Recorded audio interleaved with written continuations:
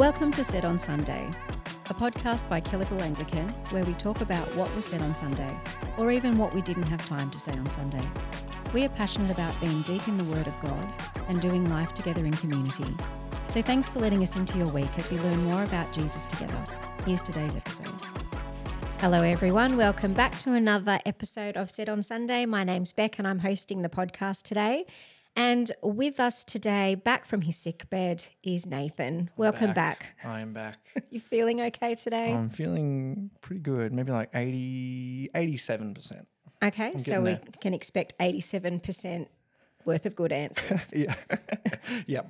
Let's see. 87% and a bit fatigued from a big conference day. So let's knock it down to 80% just to be safe. Okay. Yep. Let's see what happens. And Dave? Hello. Yeah, Hello. It's nice to be here. Had a week off last week, and I was going to say, Nath, you look like 86.5%. Percent, not quite the 87, but we'll see. Let's see how you go. It's true. No excuses from Dave. That's still though. a Good high on you. distinction, like an 87. I'd be pleased with that mark on an essay. Well, let's knock it back. Let's knock it to 77. No.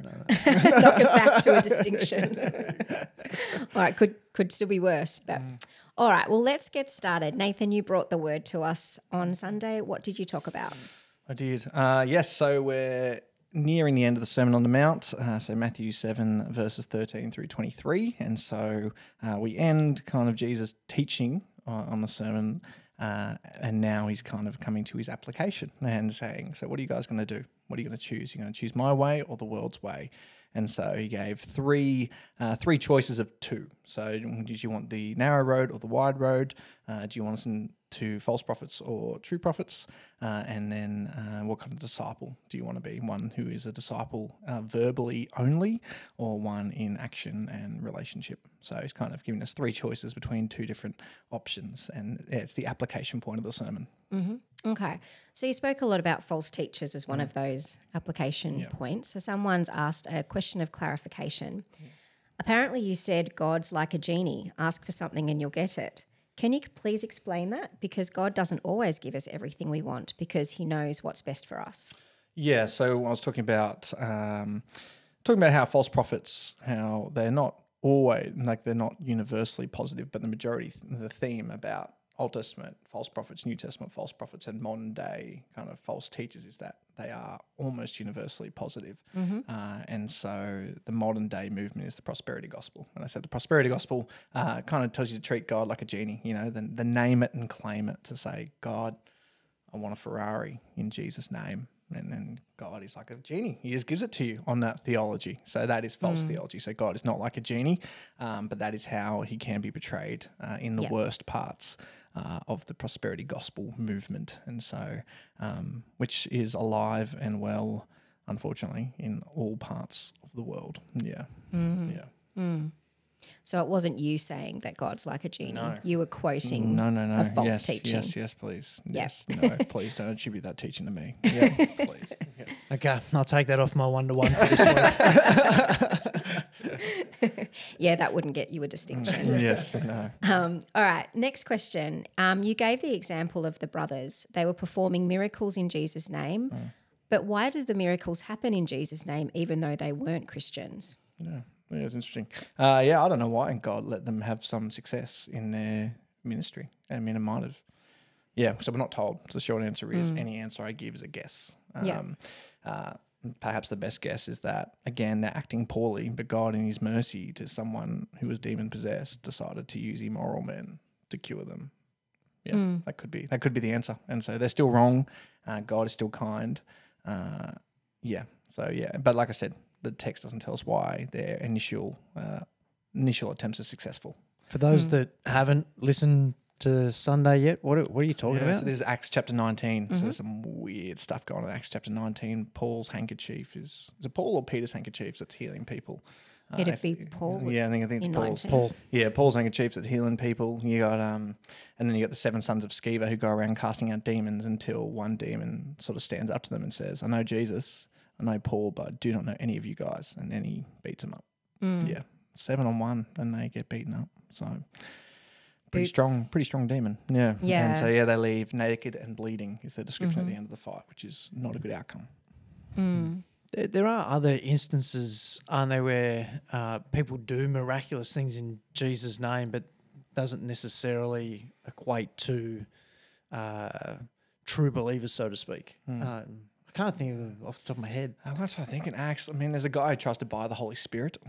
And earlier says, in no, Acts. shame Yeah. on you. Yep. There's a girl who can make kind of correct prophecies, who follows Paul around and says, this is a Yeah. true prophet of God, this is a true prophet of God, and he gets so sick of it and Yep. gets rid of the demon. So, yeah, there's a few interesting, Acts is an interesting book with some stories that are not easy to explain and understand. Yeah, but no, I don't know why those, I can't give you a confident answer as to why that their initial exorcisms were successful.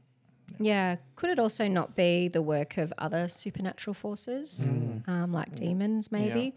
That's something that a couple of the commentators I read suggested might have been going on, just to try and, I don't know, stir up drama or like make people a bit confused about what was going on.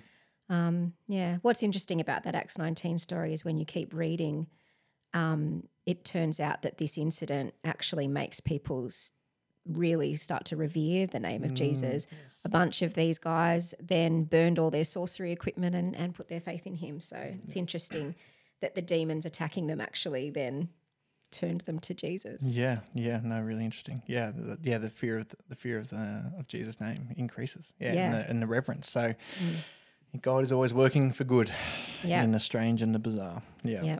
That's a theme that will come up again in our podcast today, I reckon.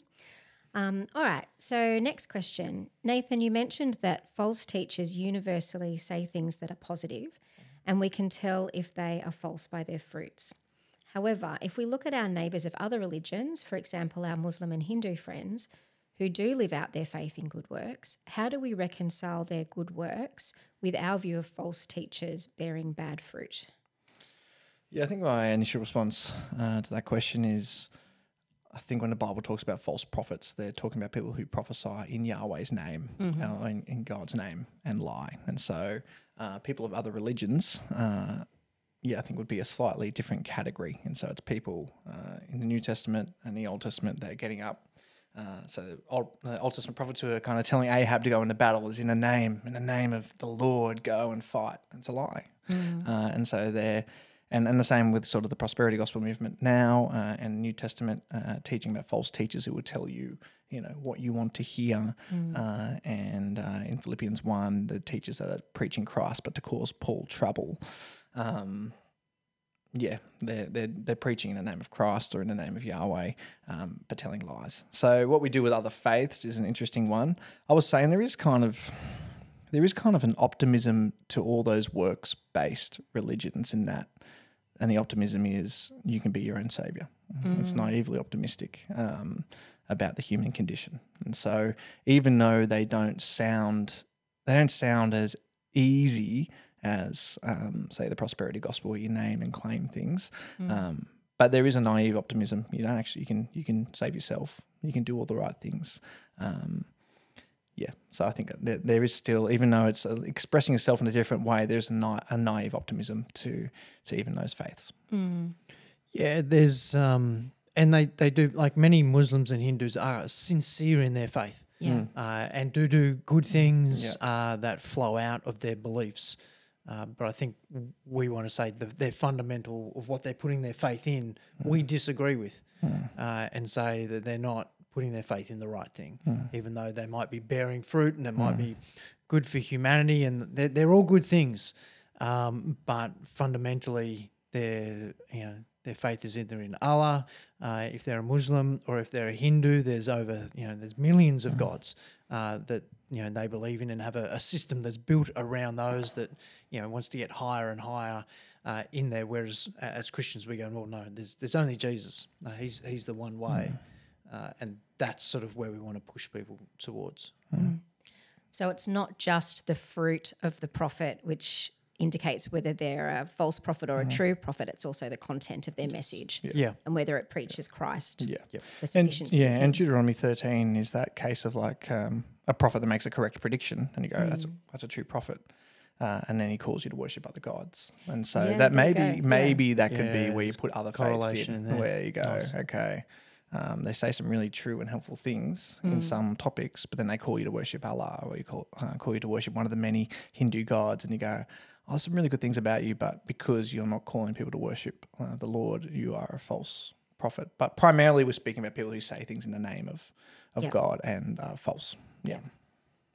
Cool. And that's the context of our passage anyway. Yeah. All right. Next question. There seem to be a lot of famous preachers and pastors who have turned out to have major sin in their lives or have shipwrecked their faith. However, many people may have been converted or grown in their faith through that ministry. So are they false prophets, or has God used that for his good purposes? Yeah, it's such a fascinating combo of human sinfulness, God's faithfulness and God's sovereignty in those cases, in that the leader has behaved really poorly, but God's used it for good, and people have been saved. And so, yeah, I think they're still, even if they bear good fruit, they're still a false teacher. And unfortunately, and again, the content of their teaching might be fantastic. A lot of guys who end up being false teachers preach you wonderful things that if you only listen to their sermons, you would be blessed, but if you copied their life, you get shipwrecked. And so there's a lot of people like that. And so because they preach good content, good things happen to the people that listen to them. Yeah. But yes, they're still, unfortunately, because we're judging true and false teachers by their fruit and the fruit of their life, they would still fall into that category, even though their content is good. And so that's why I use that Matthew 23 passage of Jesus speaking about the Pharisees and say, do what they say, do what the Pharisees tell you to do. It's good content, but do not do what they do, because they're false teachers and they don't live out what they preach. And so, yeah, you can have really good content and the people who listen to you be blessed and still be a false teacher. But God in his kindness can use your bad motives or your closeted bad behaviour that comes out later to give people time to repent under your good teaching. And yeah, so God is awesome. And people are not as awesome, unfortunately. Yeah, so God's words can still be true out of the mouth of a false prophet in a sense. So it's God's word that's doing the transformation despite the fact that the life is not godly. Yeah. And it's just, and the go-to example always is that people have forgiveness of sins because a bunch of Romans murdered Jesus. Yeah. And the Romans are not heroes. And the Jewish leaders that handed him over are not heroes, but God used it for good. Yeah, so it's God's sovereignty and God's goodness overriding kind of human evil. And if you take it out of the extreme of people shipwrecking their faith, every week at church a sinner gets up and expounds God's word to you. Nobody does it out of place of perfection. Everyone gets up. We've all got our own flaws. We've all got our own failings. We are sinful people. But yeah, God is still producing good fruit. And what we want to do, we want to be faithful to God's word. We want to work hard on our own godliness. We will fail. We will fall. But, there are some sins that disqualify you out of ministry, and they're right and true and proper. But every week a sinner gets up, and we can't forget that.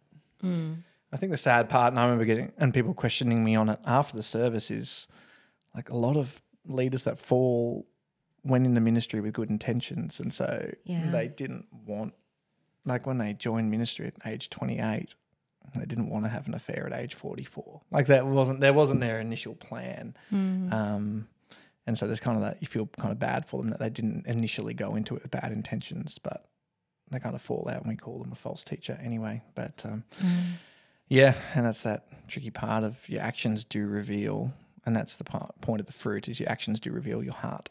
For good or for ill. Yeah. And it can be quite heartbreaking if you have been influenced or transformed by the teaching of someone whose life turned out to be ungodly. It can be very unsettling for your own faith. And that's kind of, I think, what the next question is about. So what if you feel you have been taught by a false teacher? God allowed his church to suffer as a result of this false teacher. Why?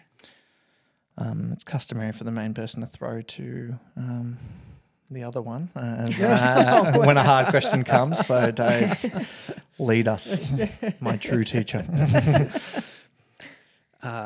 It's down to a distinction, bordering on a pass.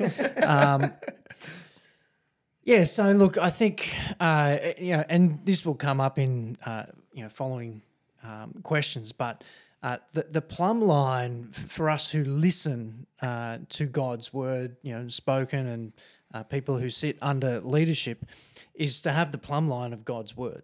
That's sort of what we want to hold ourselves up against. And again, no leader's perfect. Every church will have its flaws and its failings. And so, you don't want to sit under a false teacher. And I think, why does it happen? We live in a broken and sinful world that is marred, and sin is in everything we do. All our motives are mixed, and so it's there. It's part of the fallen human condition, and it should, in some ways, make us long for heaven, where we do sit under the true and great shepherd Jesus, who will be the ultimate shepherd, and in the meantime we are his under shepherds, as 1 Peter 5 talks about, and so God will still use, as we've already said, the false teachers to bring about good purposes in it. So I can't explain the full question, the answer for a why. They're very hard questions to sort of answer. The what question is sort of much easier. What if feel like you've been taught by a false teacher? Well, again, get the scriptures out, figure out what does good leadership look like, what does good teaching look like. Keep us on the straight and narrow. Ask hard questions of us. That's appropriate for us to sort of think about what leadership needs to look like. Yeah, I think Daz raised like a good tension. Like all of the staff team who teaches from the front will sin against people at church because we're sinners, and so hopefully the sin will always be unintentional and not malicious. But probably, if we're here long enough, we will intentionally sin against someone. And so it's working out that distinction of, okay, is the teacher just a sinner who has flaws, or is he a false teacher? Which is the challenging part, and that's where you're getting into questions of repentance and the ability to say sorry. And a good question to ask is just, if I copied their life, would I become more like Christ? Yeah, and but again, it's hard to tell. Whereas there are some very clear, like if someone commits adultery, they're disqualified from ministry. Yeah. If they're a serial bully or given to anger or given to drunkenness, they're disqualified. And so you can go, they're not fit to teach. But those sins that aren't that are harder. They're blurrier lines, and so. Yes, so if they've crossed those very clear lines in Scripture, 100%, then they're a false teacher. But otherwise they might just be a sinner with flaws and character deficiencies, like the rest of us. Yeah, because I think we want to distinguish, false teachers in terms of, that teaching what's not against and true to the gospel, and as opposed to the behaviour that you'd expect to go alongside it, that's outlined in the Scriptures, in some of the pastoral epistles. And there's motivation questions that sit behind this that are complex. The questions of what am I in ministry for? Like, yes, you walk in with good intentions, but again, there's motives that are all mixed in there. Am I in this for myself? Am I in this for God's kingdom? The answer is a bit of yes. You'd love the purity of, I'm totally in it for, but we're so mixed up, and I think that's just important to wrestle with in any leadership position in church that has recognition built into it. We got to keep wrestling with the Scriptures and what does leadership look like, and what do we need to be as leaders of the church. And I think the team take that really quite seriously. Yeah, I think if this is your question, you might want to sort of also reorient yourself to who God is, because people will disappoint us, but God will not disappoint us. Although it sounds in your question you are a little bit disappointed in God for allowing this to happen. And as Dave has said, none of us can answer why God has allowed this to happen. But what we can say is we know that he does love his church. And that I know that the person asking this question probably knows that. Like, God loves his church. He loves us so much that he sent his only son to die for us for our salvation. So We know that God loves us. We don't understand why sometimes he allows suffering to happen, but you can be assured that God is good and that he keeps his promises even when our teachers don't. So we're going to continue this thread of false teachers, and we're going to look at how do we protect ourselves against false teachers. And we've kind of touched on this already, but the question is, how do we keep our preachers, small group leaders, accountable to make sure we are not being taught wrong doctrine? Yeah, I think there's a few really good ways. I think one, I would encourage you on a Sunday morning to have the Bible open. But not a Sunday night? That's right, chapel in 6:15, just do whatever. No, Bible open, Sunday morning and Sunday night, because otherwise, preacher can say whatever he wants, and you can't fact check him because you haven't got a Bible open. So on a Sunday, Bible's out, and then track the text. If he references another text, flick it. Most of the time they might bring it up on the screen, but so do that. And then when not on Sunday, Monday to Saturday, just getting across the word yourself. So quiet times, small group discussions. I mean, the cool thing about small groups at this church is you follow the sermon series. So you have a time either before the sermon or after the sermon to reflect on what the preacher said. And so it's having that habit. A verse I've always loved is that Acts 17:11 about the Bereans that tested everything that Paul said by the scriptures, And if there's one preacher outside of Jesus that you were just going to trust verbatim what they said, it would be Paul. But no, the Bereans were noble because they tested everything that Paul taught them. And so it doesn't matter who the teacher is, no matter what the reputation and what they're standing. And every preacher is going to make mistakes at the front. Hopefully, and be very unlikely to slip into heresy, but they're going to, a sinner up front is going to make an error up the front every now and then. And so you want to be able to lovingly go, hey, you said this. You said Moses was on the ark with all the animals. It was Noah. Okay. But you just want to be able to lovingly correct and challenge. So you need to know God's word as best you can, both privately and on a Sunday. Yeah, I'd really just want to reiterate that for, bring your Bible, open it, get to know it. It's easy to slip into the iPhone Bible or whatever device.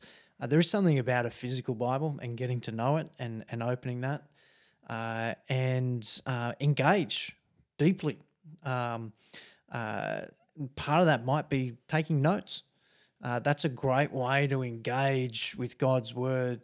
For me, I have to do to remember. And writing is a doing thing for me. So if I don't write something down, I don't remember it. It just sort of goes in and out. So it's a way to keep me on track because I'm often distracted, thinking about this email or that conversation or whom I want to catch after church, rather than engaging in God's word. And what's he actually saying here? Is he saying that? Is he not saying that? And question time, I think, has also been really helpful. It's one of the reasons I was keen to introduce it, because we need a mechanism as a church for us to have that accountability, to ask questions and ask hard questions in a non-confrontational way where you can just text something in, which, and I've loved the way Caleb was really engaged. I mean, what have we got? 15, 16 questions from Sunday. That's brilliant. Yeah. I love the way, well done for really engaging with this. It is a way to keep that accountability high. Definitely. But you've got to know what the truth is so you can spot the counterfeits. All right. So next question. There's a prophet coming to speak in Australia just down the road from our church next month. How are we to respond to these events that are happening in our own suburb if we believe that they are a false prophet? My understanding is they will be drawing a huge crowd in the venue chosen, and there are lost people in our community who will be attending. These people are those we are trying to reach and teach the true Jesus. What can we do? Yeah, that's a really interesting question. I don't know much or anything about this particular event, to be honest. So, again, the fact that they're claiming to be a prophet or an apostle is a red flag. But again, we want to test their fruit. So let's test their teaching, let's test their life, and let's see whether they're a true or false prophet. In terms of what we can do, I mean, if they turn out to be a false teacher, a false prophet, we just don't go and support it. And the people around us in our lives that might cross over with this event, we teach the truth, and we pray that the Holy Spirit will discern between the message you teach them and the message that this prophet might be teaching, and that they'll be able to discern what is true. And so I think that's about all we can do. I mean, we could turn up with pickets and protest the event. I don't think that would do much.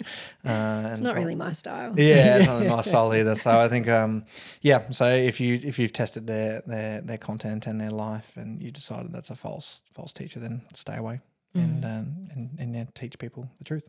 Yeah, and look, the concern in here, I think, is a really admirable one in terms of, if I hear what they're saying, is the lost who we're trying to reach. If they go there and hear a wrong gospel, there's really great damage that's going to be done because they've misunderstood the basic tenets of the gospel.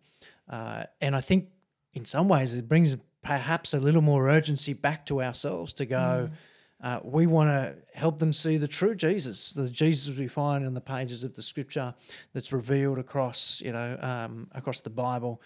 That's who we want them to meet, and there's an urgency to it. If there's people who are teaching a false one, and it's easy to draw a crowd, you can do lots of things to draw a crowd. We're not necessarily interested in drawing a crowd here.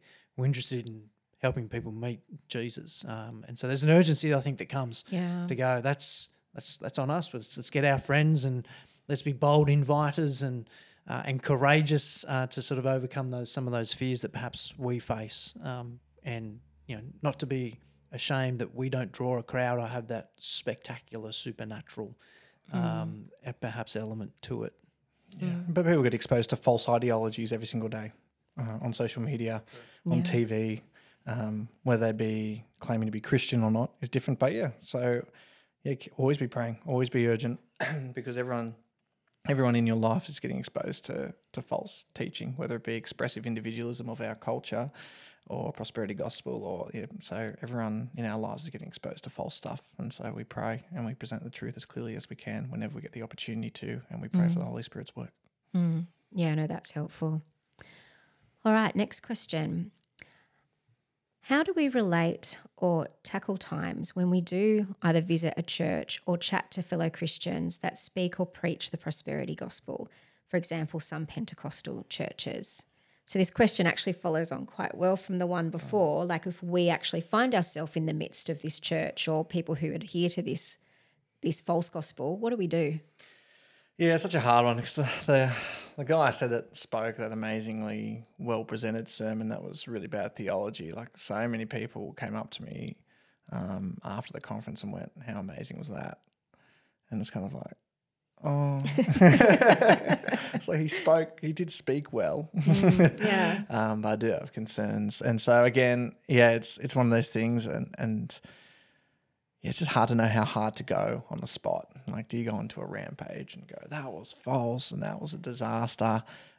Kirsten and I, we went to the conference together, so we're much more gentle by nature. So we went, oh, yeah, look, he did speak well. I'm not sure that's the key takeaway from Jacob's life. But, so I think we've got a couple of concerns here, but he was a good presenter. Trying to kind of, because I think people were just awed by what they saw. I don't think they were going, what an amazing message. Well, the people we were chatting to anyway, it was more just what a speaker, what a presenter. Like, how good was that? And so affirming them and going, and it was a great presentation. It really was, but the content wasn't great.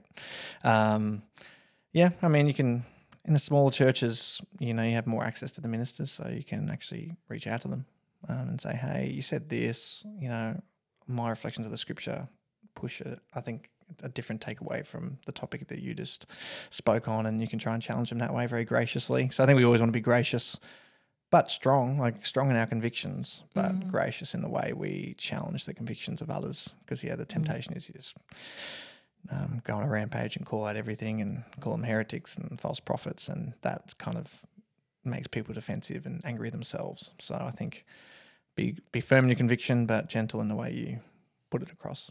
Yeah. Depends on the relationship you have with the person as well.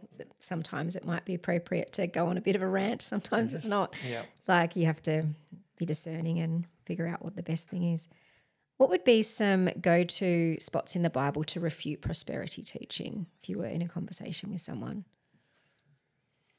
Depends what aspect of the prosperity. So often it comes across if you have enough faith, then these things will happen because they look at Jesus and sort of go, he's a man of great faith and he was able to do these things. And so if you had enough faith like Jesus did, therefore you'll be able to experience and do the sort of healings and the miraculous and the supernatural that he's had. Or, if you've got enough faith, you'll overcome your infertility, or those sorts of sort of things. And there's, I think, you can go to places where you talk about, the faith the size of a mustard seed. And it's all about what your faith is in, not necessarily the degrees of it. So you can go to places like Romans 14, which talk about the strong and the weak, and to not put one another under temptation in that. The other aspect of the prosperity gospel is around finances, and you examine the breadth of scriptures to see, give me neither poverty nor riches. So it's not the end goal of being a Christian is not wealth, and the end goal of being a Christian is not to have the healthiest life. All those things will come to an end. The end is heaven, and obedience here on earth. So I don't know if there's not necessarily a go-to passage that goes, here it is, bang, hit it with the punching glove and it falls over. But I think when you examine what Scripture does and understanding how it pieces together, I do think the prosperity gospel does fall over. Yeah, I think the implications of the prosperity gospel, if you look at some of the godliest people, you'd say that Paul must have had something very wrong with his faith. His life was miserable. Life was so hard. Never wealthy, never really successful. Actually, he was seemed like wealthy and successful whilst he wasn't a follower of Christ. And then when he became a follower upside down. Yeah, he lost it. And Peter's life, like all the apostles' lives, seemed to end in disaster, like end in martyrdom. Jesus was not a man of great, like I think people go, oh, well, he performed miracles, but his life was not one of prosperity. Like he was not poor. I mean, he was not rich. He was very poor. He didn't have a place to lay his head. And so that's just, the implications of if you have enough faith, things will go really well in this life about the godliest. I mean, Job, Job does end up rich at the end, but goes through a lot in the process. The implications are strange. And 1 Timothy 6, 9 and 10 warns against the love of money. And so to have this theology that, wants you to get more wealth. But I get the attractiveness of it. Oh, it's so it gets my heart. Like when people are suffering, and the pull of you'll be healed, and you'll be okay, and you'll be good now. There's a real pull to that you go, you don't want to disregard the power of God to work in the today, and don't hear me saying that at all. But that's ultimately our hope is not today. Our hope is not this earth. At some point, no matter if we're healed, we're going to die. We can't live forever here and now. And so part of it for me is, investing into the heavenly aspect, building up your treasures there, investing, that's where your life's going to be. That's where your hope is, rather than the here and now. And that's what some of the prosperity gospel stuff just feels very now. Yeah. Whereas I'm like, I want it to be a bit later because I think that's where the scriptures put it. Yeah, John Piper has a famous kind of fiery, passionate speech where he kind of goes, the only thing that prosperity gospel gets wrong is timing. Everything that it promises will happen in the next life. And so it's getting the timing wrong. And there's passages like Romans 8, the whole creation is groaning, believers and unbelievers, waiting for the adoption as sons. So the picture of the world ever since Genesis 3, the world is broken and the world is groaning. And through many trials and tribulations, we enter the kingdom. Yeah, that doesn't align with the prosperity gospel. Yeah. And the fallout, practically, if you hold to a prosperity gospel and something goes wrong, is just utterly heartbreaking, and can cause people to lose their faith altogether. So that's the fruit when real life hits. Okay, next question. We are going to clear the name of Paul David Tripp. What have you done to this man, Nathan? He had it coming. No, he didn't. He really didn't. He's delightful. So the question is, and I've summarised a few questions together. Nathan, can you clarify if Paul David Tripp is a trustworthy teacher or not?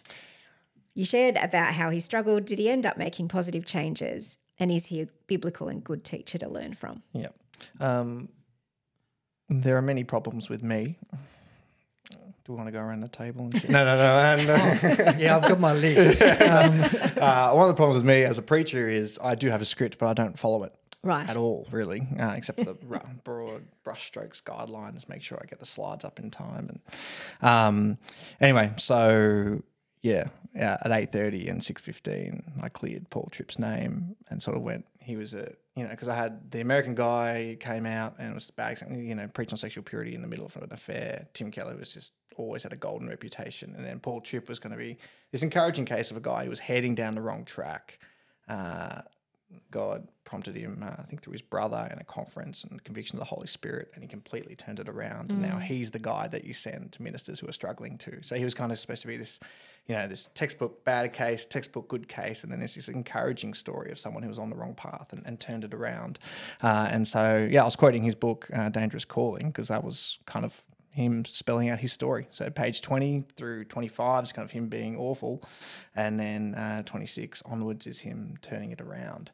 And so, no, he was an encouraging case of someone who was on the wrong path and looked like, could be a false teacher. And if the Holy Spirit hadn't intervened, it looked like he was on the path to be one. But God graciously, through his brother, through a conference, cut him to the heart, and he changed. And now he's wonderful. He is wonderful, but yes, 10:30, his name never got cleared. I just slandered him. I'm sorry, Paul. I'm sorry. Yeah, I'm so sorry. I actually think he'd probably forgive you. Yeah, he would. This version of Paul would. The original on page 20 through 25 of Dangerous Calling wouldn't have. Yeah. Yeah, so. I was manning the phone and was just out in the foyer, so I didn't hear doing something else, and the phone just was going ding, ding, ding. What do we think of Paul Tripp? What do we think of Paul Tripp? I'm like, what is Nathan saying? I better get in there. Yeah, no, I've got his New Morning Mercies, his devotional book. I've got his parenting book. I've got Dangerous Calling. He's excellent, excellent. Yes, and generally, as a general rule now, if I use someone's name, I won't name someone if I'm going to shame them. They will remain unnamed if I'm going to shame them. So the fact that so that can be a general tip for next time. If I'm willing to use their name, it's going to be a positive case. Yeah. Yeah. Sounds fair. So more generally, is it unwise or unbiblical to read or listen to any teaching from someone who has made poor or ungodly choices? Yeah, that's a really interesting question. If there's an author out there that has fallen, do you still pick up their book and have a look or not? Yeah, it's really hard. I was because Ravi Zacharias has got awesome apologetic arguments, and so you can learn to defend the faith really well. Yep. But post his death, awful things have come out about him. Yeah, so I don't know. I mean, it'd be interesting, and I love. Anyway, there's other preachers that are really, really good speakers that are, controversial figures. So I don't know. Part of me goes, we are told in Thessalonians, test the spirits, take what is good, leave behind what is bad. And so maybe, Zacharias, do you take his really good apologetic arguments, but you don't copy his life at all? Then the pushback against that would be you could be supporting a ministry that is shady by buying their books. So, yeah, it's a hard call. But if in doubt, don't go against conscience. So if in doubt, go without in that case. Yep. Yeah. The question is it unwise or unbiblical? It's probably more bordering on the unwise than it is unbiblical. Like it's not a command there in Scripture that we need to obey that says you must not read or digest anything. There's a wisdom call about who we're supporting, what we're listening to, even if like the arguments on apologetics are great, or someone's got a really super amazing insight into ministry, but their life has taken a different path.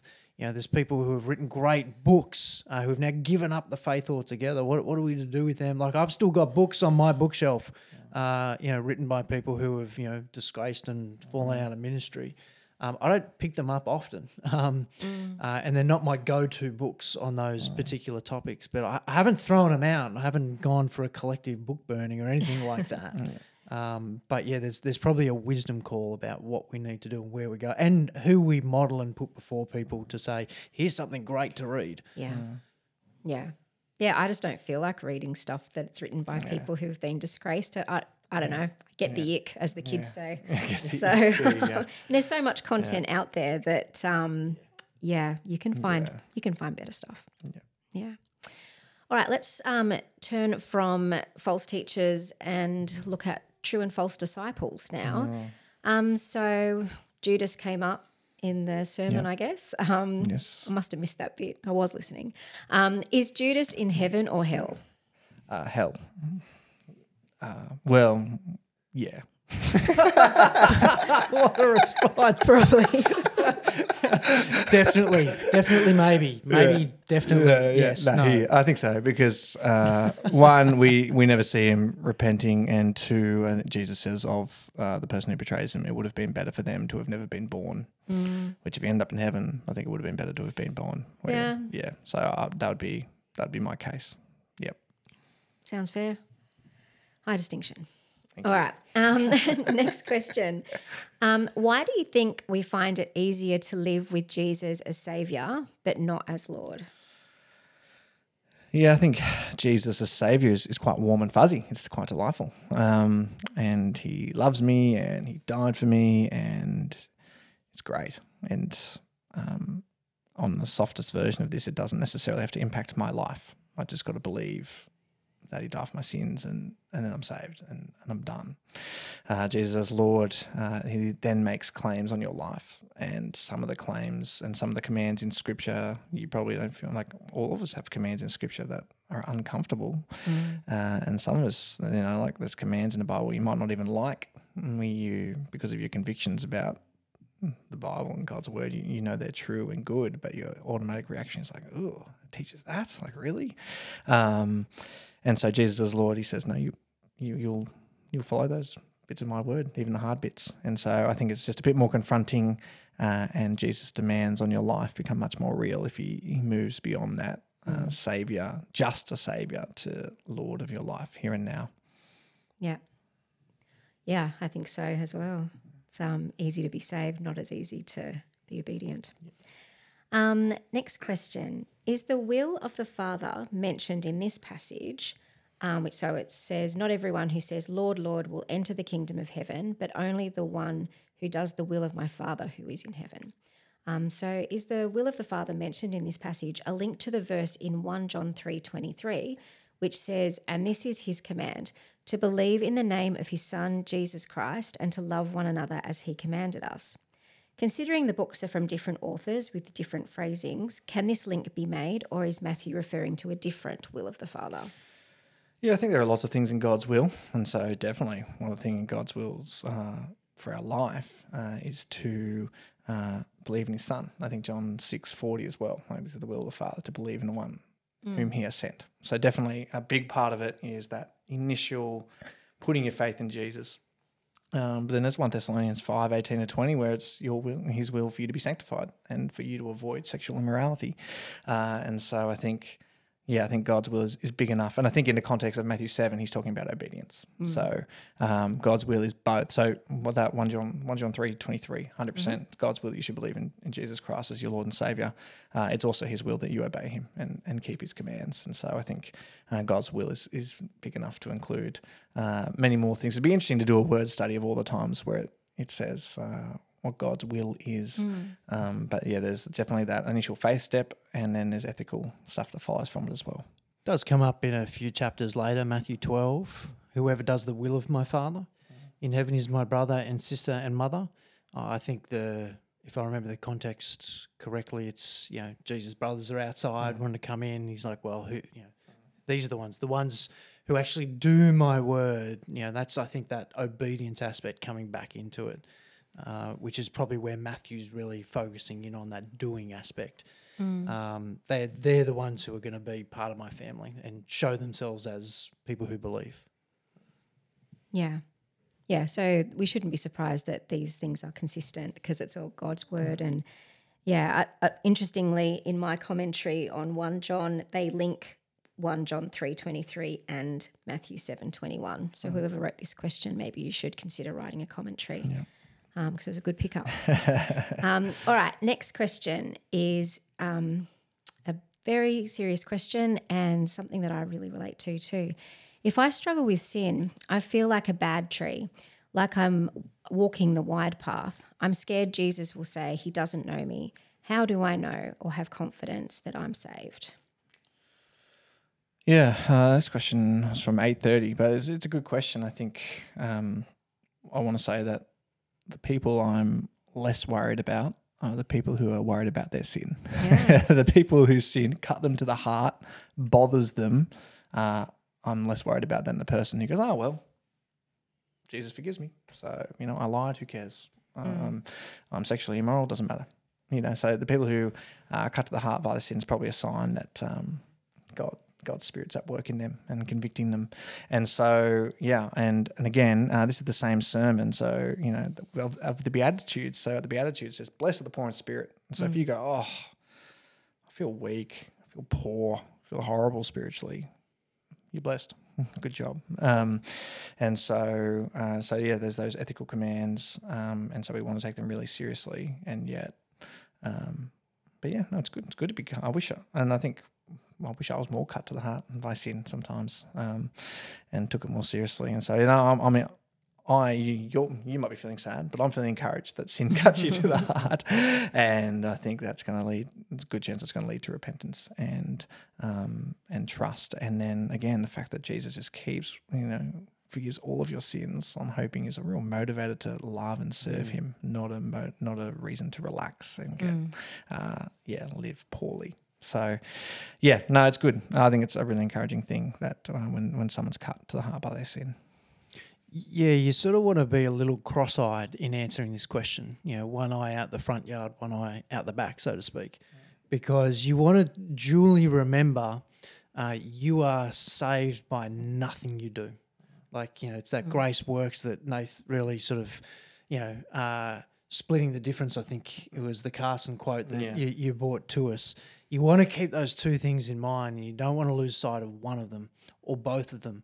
And so you want to have that confidence to go, I'm saved. Like I'm saved because of what Jesus has done, and I'm wrestling hard with obedience. And I think that is you want to keep that eye on out the front yard of going, I'm saved, and the eye out the back going, like, how's my obedience going? And if you lose sight of one, and the problem is we're not necessarily naturally cross-eyed. We normally focus on one. We're normally looking at the front going, I'm saved. And you're like, oh, look at the backyard, it's a mess. And then you go and focus out the back and you're thinking, man, I've got to cut the grass, got to pull the socks up, got to do the weeds.